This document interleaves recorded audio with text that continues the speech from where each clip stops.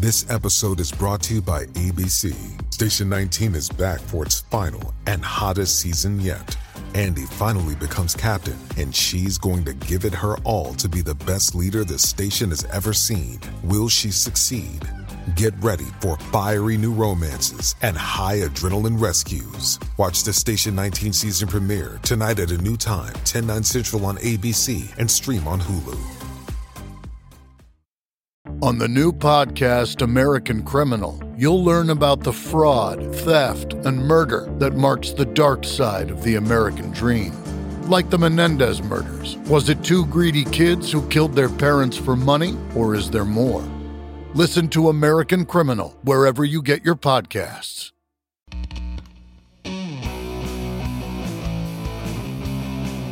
Welcome, everyone, to Stephanie and Stephanie Talk Tunes. I'm Stephanie Pena. I'm Stephanie Myers. What's up, Duck Tutors? So happy to be here today. We have a great show for you, as always. Thanks for coming in and checking us out for the first time. If you are a newcomer, we really appreciate it. We start off every episode with something music-centric related. And Stephanie, you were telling me briefly before we came on that you saw a New Orleans Jazz Fest documentary. Tell me more. I did. It's called Jazz Fest in New Orleans Story. It was just a really great music documentary. Talk Tuners, if you listen to us regularly, you know I love my music documentaries. This one was totally fantastic. I saw one actually on New Orleans earlier this year as well called Take Me to the River, and that is also worth watching. But this one talks about the 50th anniversary of Jazz Fest, and it was absolutely fascinating. Talks to everyone from Pitbull down to these jazz legends. I didn't expect Pitbull there, so that was fascinating. And it's executive produced by Jimmy Buffett, who I did not expect, but who actually has sunk a lot of funds into supporting this fest and others, which didn't see coming. Yeah. So interesting. Yeah. And just love hearing about the history of New Orleans. It's so inextricably, it's tied together so much with music and the history of the city. And so this one gets into how Hurricane Katrina and then COVID impacted both the city and the festival, right? And how it rose up again. And it was fantastic. And it was really just this great underdog story in so many ways. So I would really recommend it. On a side note, I saw it on the plane, and there's just this cutaway where it shows a flag that says "Living the Dream," and I thought of you, Pena. Thought of you.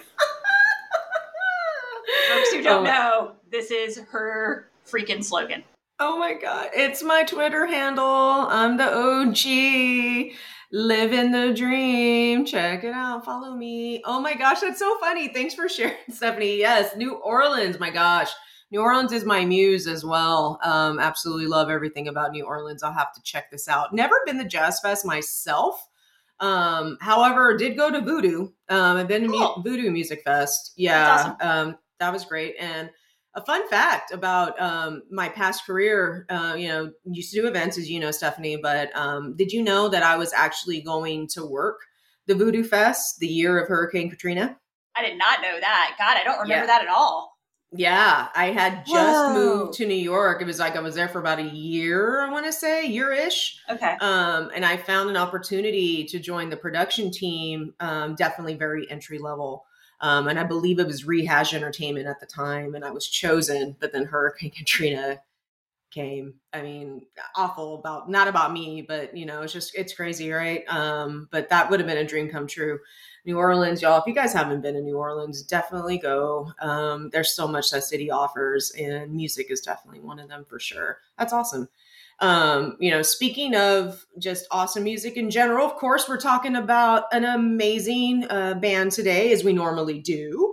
Today, guys, we're going to go back in time, and we're going to talk about the Doors and their hit, People Are Strange. People are strange when you're a stranger. Faces look ugly when you're alone. Women seem wicked when you're unwanted. Streets are uneven when you're down, when you're strange.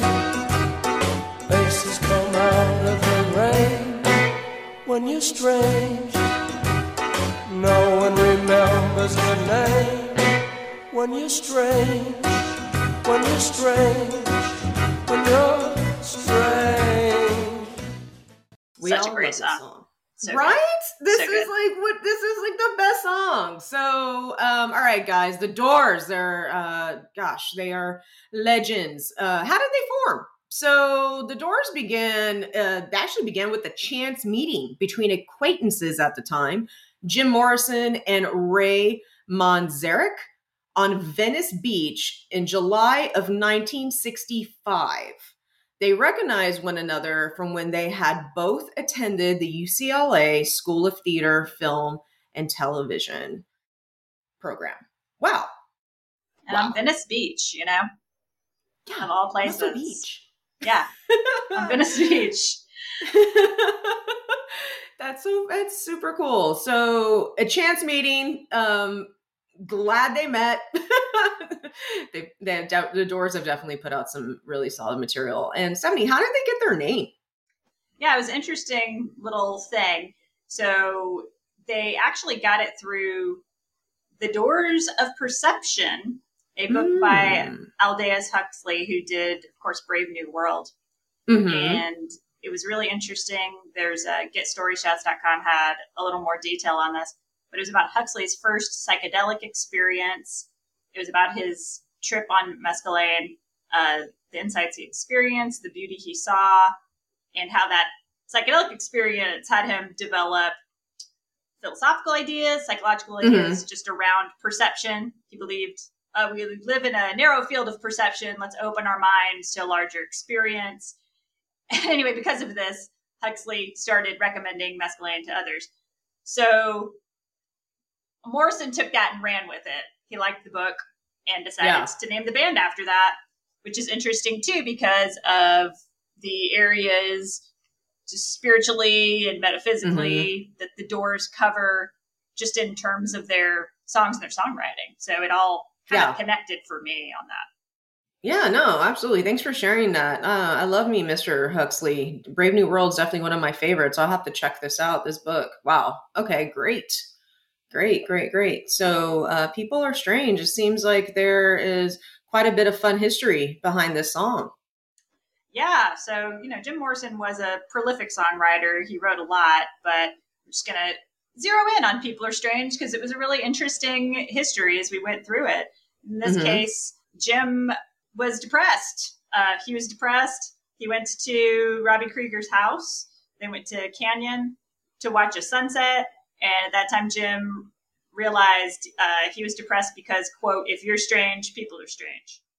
Took that as his little insight and his line, and then wrote the rest of the lyrics for that song, which were about feeling alienated. And it really, I think, holds up as one of their flagship songs. It's often, you hear it to this day on classic rock stations. It gets a lot of play, and I think that's for a reason. It's definitely a classic alongside Light My Fire and others. But it's a really good song, and I think it holds up to this day. And I'm a fan, and whenever I hear it, I really just think, oh, man, this has really stood the test of time. So Jim, just on the theme of alienation, he really self-medicated with various substances. He was pretty open about that. And I think that kind of self-medication also existed in a time and context when mental health was not talked about and it wasn't dealt with and it was stigmatized in a lot of ways. And so I think his ongoing depression and then how he self-medicated around that was just sadly not uncommon. So I do think it's kind of a larger thread within his music for sure. Yeah, and something absolutely. I've noticed. Yeah, no, I completely agree with you. And, as we all know, self-medicate is definitely something that's still a norm for individuals that are coping with some mental health struggles.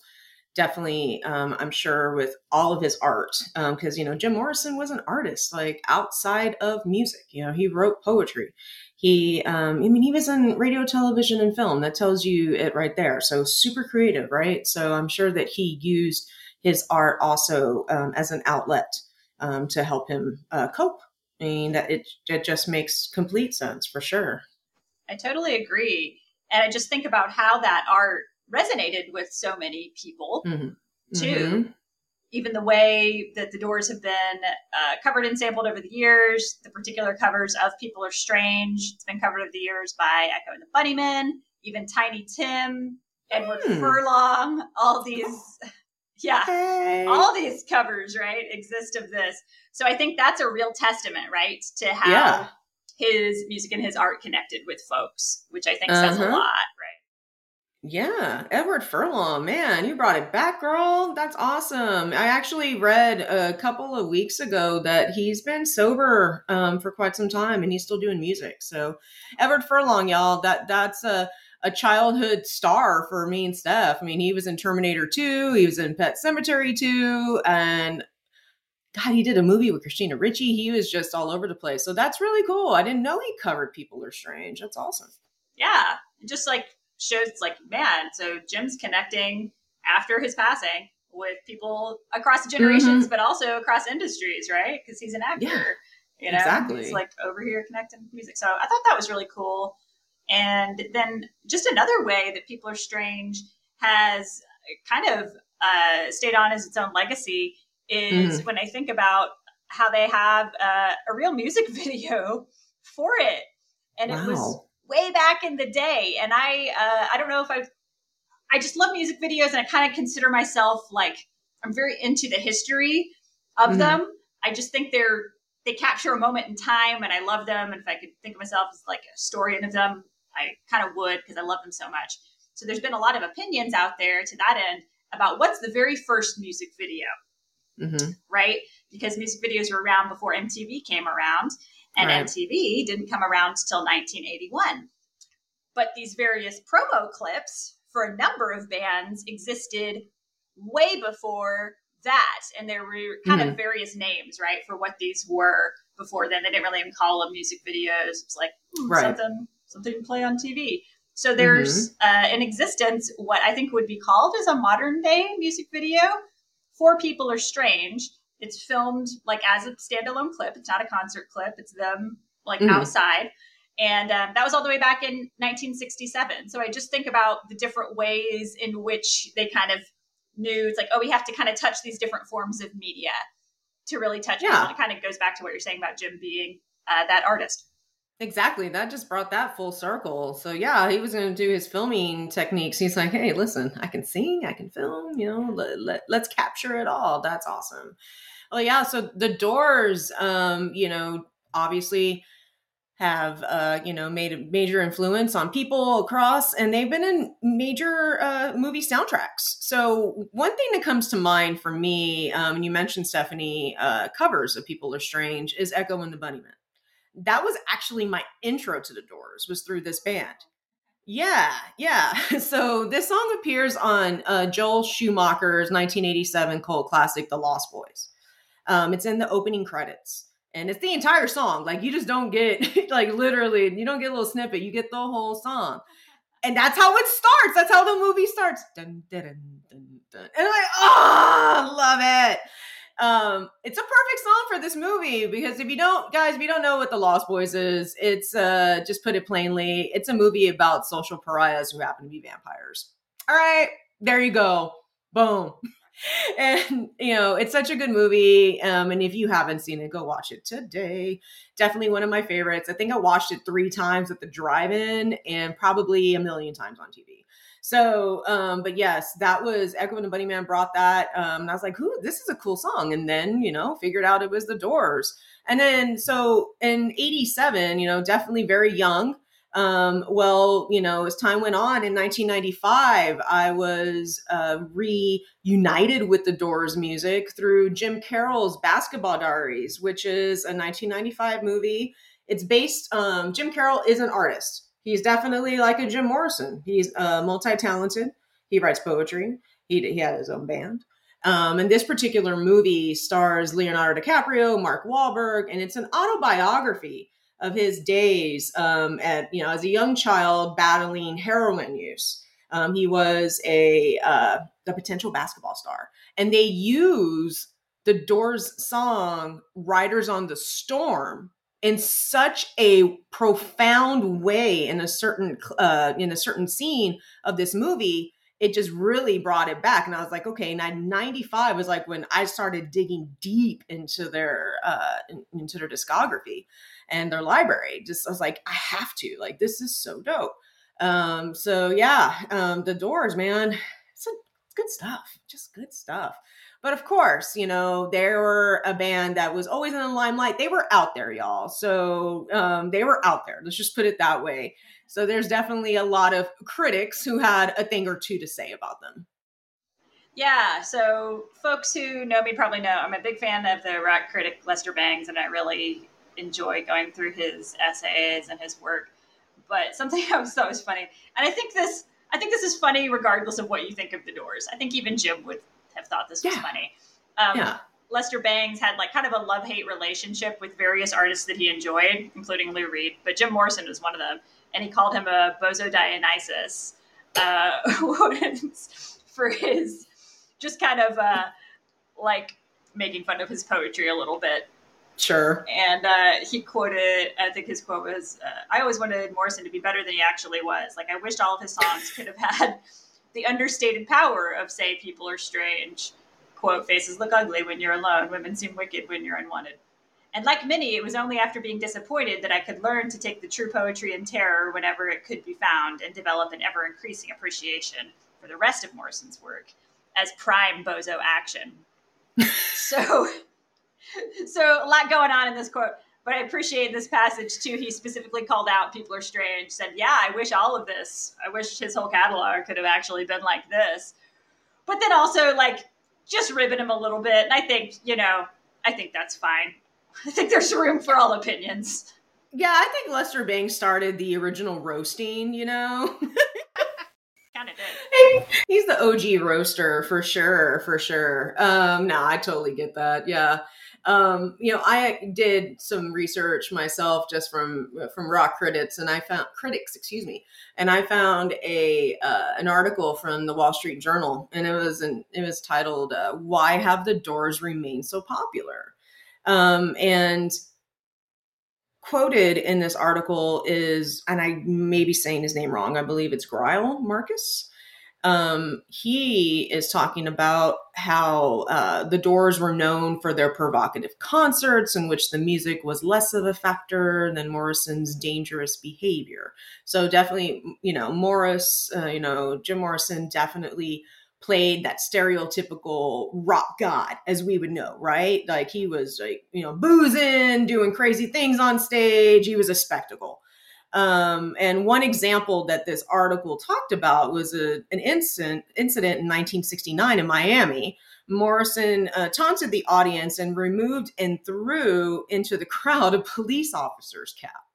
That's a big deal. You don't do that in this. You don't do that now. But can you imagine back then? Oh my gosh. And then reportedly, members of the audience took their clothes off at Morrison's prompting. So Jim Morrison was a very sexual, very handsome man when he started. So a lot of people were just wooed by him. I get it, but I don't know if I would strip on command for him. But so the live shows were something else. On March 5th, the Dade County Sheriff's Office issued a warrant for Morrison's arrest, claiming he exposed himself while on stage.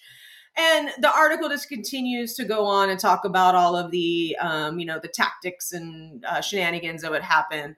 But Greil is quoted by saying the Doors were involved in performance art at a time when people were not using that term. That's interesting. Performance art. Think of Iggy Pop when I think of performance art. Homeboy cut himself on stage. Okay.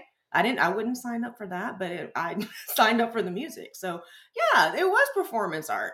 whether it was bizarre or not. You just didn't know what was going to happen. So The Doors is definitely just one of those bands that is out there. And if you're experimenting and trying to find different types of rock and roll, you follow on The Doors, and you especially hear People Are Strange, you're going to be kind of hooked in. That's just definitely my opinion. And Stephanie, we have our own history with The Doors for sure. So I'll let you kick that off. Yeah, I just thought about the different memories that we associate with the Doors and just kind of our own history with them. I was thinking I used to, I think, be a pretty big fan when I was especially younger, particularly their self-titled album. Yeah. I loved all that. Crystal Ship, I think, was my favorite. Mm-hmm. And then, of course, Alabama Song, which is really great. And I think that was one of my favorites, and I played that a lot. I will say, to what we've alluded to here, that over the years I found some of the pretension to be a little much. Couldn't listen to them at the same cadence that I used to, but I still appreciate how, like, what they were, how they brought this new sound to the scene, how they looked at lyrics in a different way that had been approached at all, right, by the industry. Mm-hmm. They incorporated metaphysics and philosophers, and no one was really doing that. And I think Jim knew it. He knew, okay, we got something special here. Yeah. And to your earlier point, Steph, I also appreciate their rebellion. And to me, that was epitomized when Jim was told not to sing the line, "Girl, we couldn't get much higher," on Ed Sullivan for Light My Fire on the Ed Sullivan show. And he very brazenly did it anyway. And after that, Ed Sullivan asked him to never come back. And you can find that clip on YouTube. I thought it was really funny. And Jim, if my calculations were correct, did all this at age 23. So nice. He was just like, I don't care. And then, we're talking about aesthetics. I'll just say, I appreciate Jim's full leather look on that appearance. Just aesthetically, I appreciate that. The guy understood rock and roll. He understood the visuals of rock and roll, and he looked good while doing it. And I'll give him props for that. Yeah, he knew how to play the game. He knew what was up. So, Jim, hats off to you for sure. I still absolutely 100% love the Doors.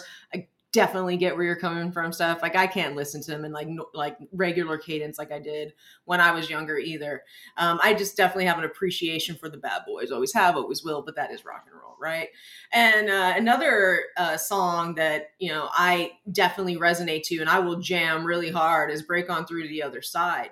Because to me, that's a heavy song and that's just got a lot of energy. And I was like, hey, after People Are Strange, that, and Riders on the Storm, I listened to Break Onto the Other Side, and that was it. These dudes are awesome. And, being from California, you hear the music, you can definitely feel kind of like the surf vibes. They're not the Beach Boys by any means. If folks ever heard the Doors, they are not going there, but they do have a little bit of a California vibe. And I love listening to the Doors when I'm at the beach.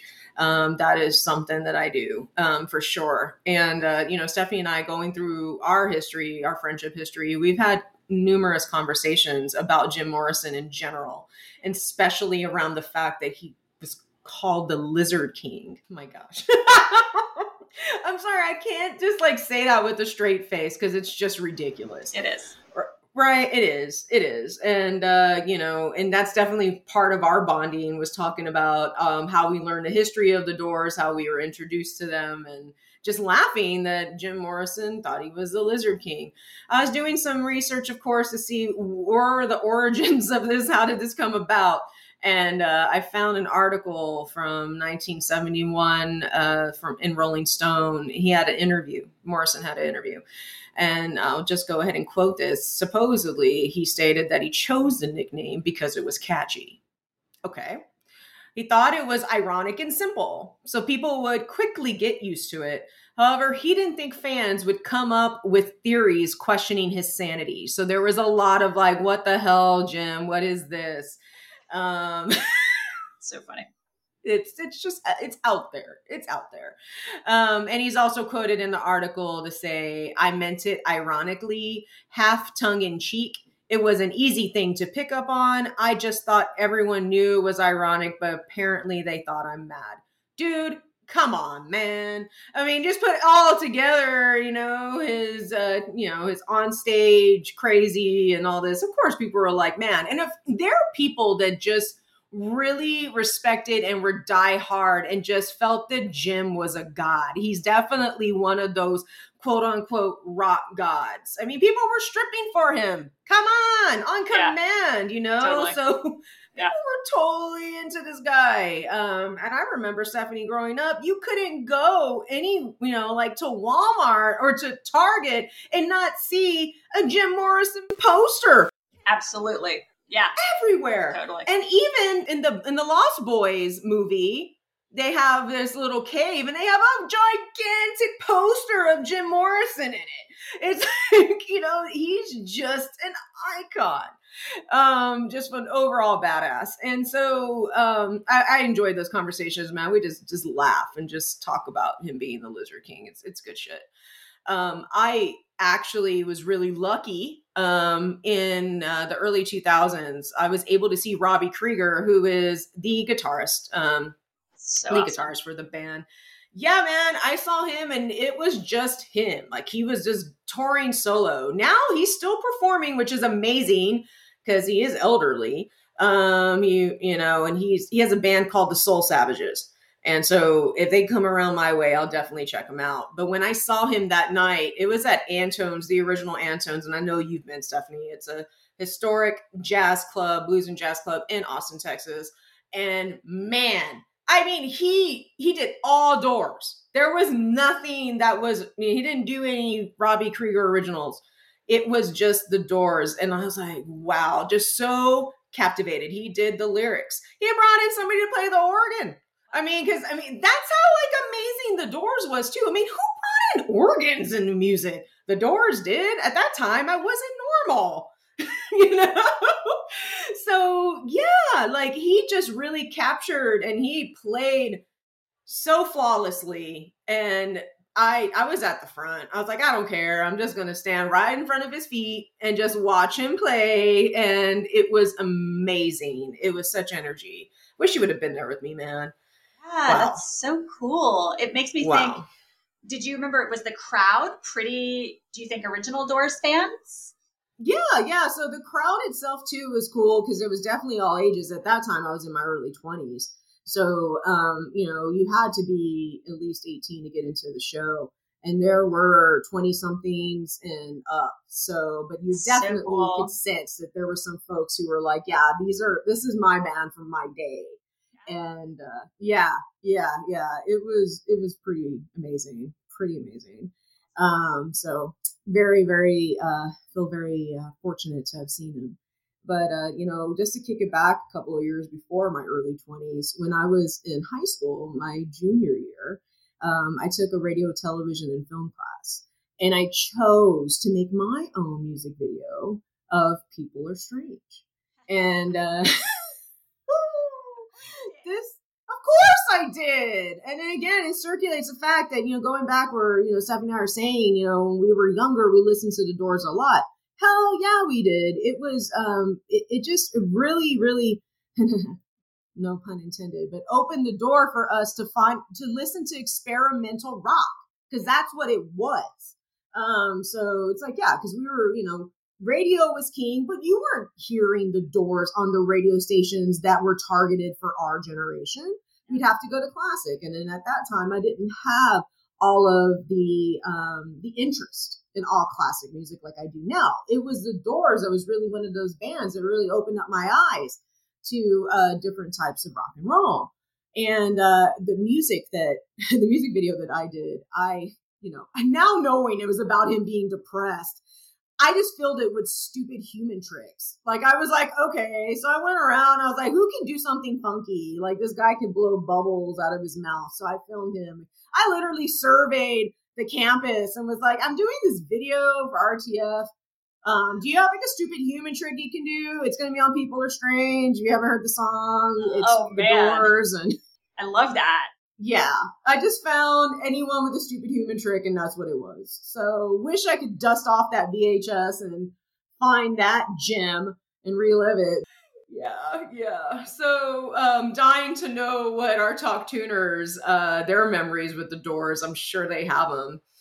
Their legacy lives on, man. So, according to the RIAA, the Doors have sold more than 35 million records in the US alone and 100 million worldwide. Damn. Damn. They're a big deal. They are a big deal. That's amazing when you think about it. And to your point, they keep proliferating over these decades. And that's what I think a real legacy is, and the mark of a real legacy is that you can transcend things after their passing. Because as we alluded to, Jim did sadly die very young.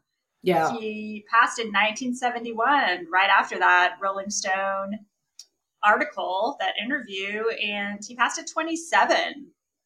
And Talk Tuners may have heard of the sad club called the 27 Club.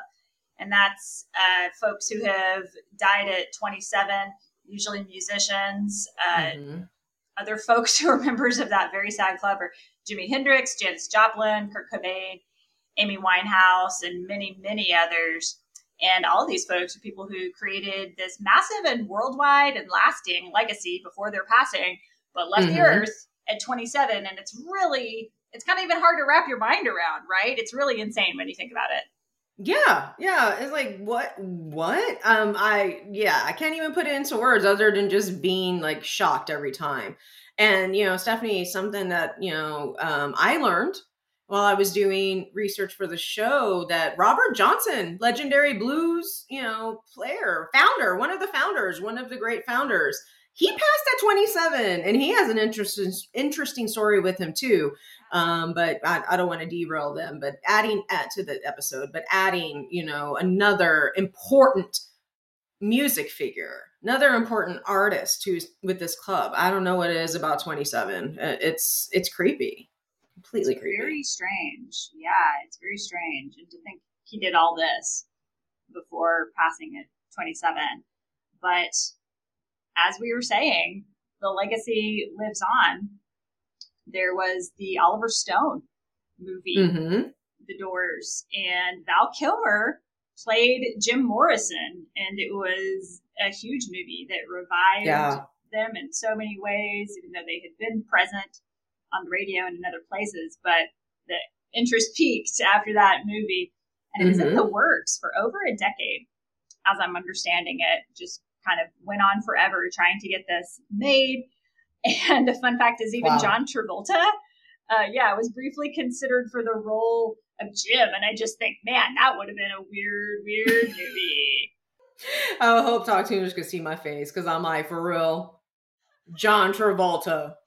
Can you imagine? I want to see John Travolta as Jim Morrison? Get out of here. No. Man, Val Kilmer killed it. He owned it. I swear, when I saw this movie, this movie came out in 91. I saw it later after, I didn't see it in the theaters or anything, but I remember watching it and, definitely developing my taste and for different types of music, and just watching this and being so captivated with Kilmer's performance. And I thought he was Jim Morrison.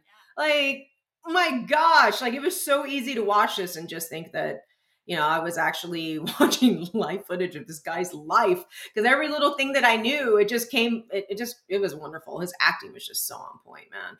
Definitely check out that movie for sure, guys. That's a good one. It's interesting for sure. Man, Steph and Talk Tuners, I had a good time talking about it, but we got to wrap things up. It's about that time. And I want to thank you for me personally for tuning in as always. If you enjoy the show, you definitely want to check out our brother and sister podcast available on the Pantheon Network. We are a proud member of the Pantheon Network. There's definitely there's someone for everyone on that network. If you enjoy music podcasts, check it out. Definitely. Big fan of everything over there. And just want to say again, thanks for connecting with us, both here listening and connecting with us across social, where we are Stephanie's Talk Tunes on Instagram, TikTok, Facebook, and Stephanie's Talk on Twitter. We would love you to do us a very small favor if you can. If you're enjoying the show, if you'd consider just sharing your favorite episode on your own personal social media. We would love that. Word of mouth goes a long way for us. We appreciate you listening. We appreciate it a lot. Yeah, Steph, that's definitely. All right, Talk Tuners. Well, it's been real. I got to break on through. Stephanie. That's right. It's been ya. Bye. Myers here. Bye, guys. See you in 2 weeks.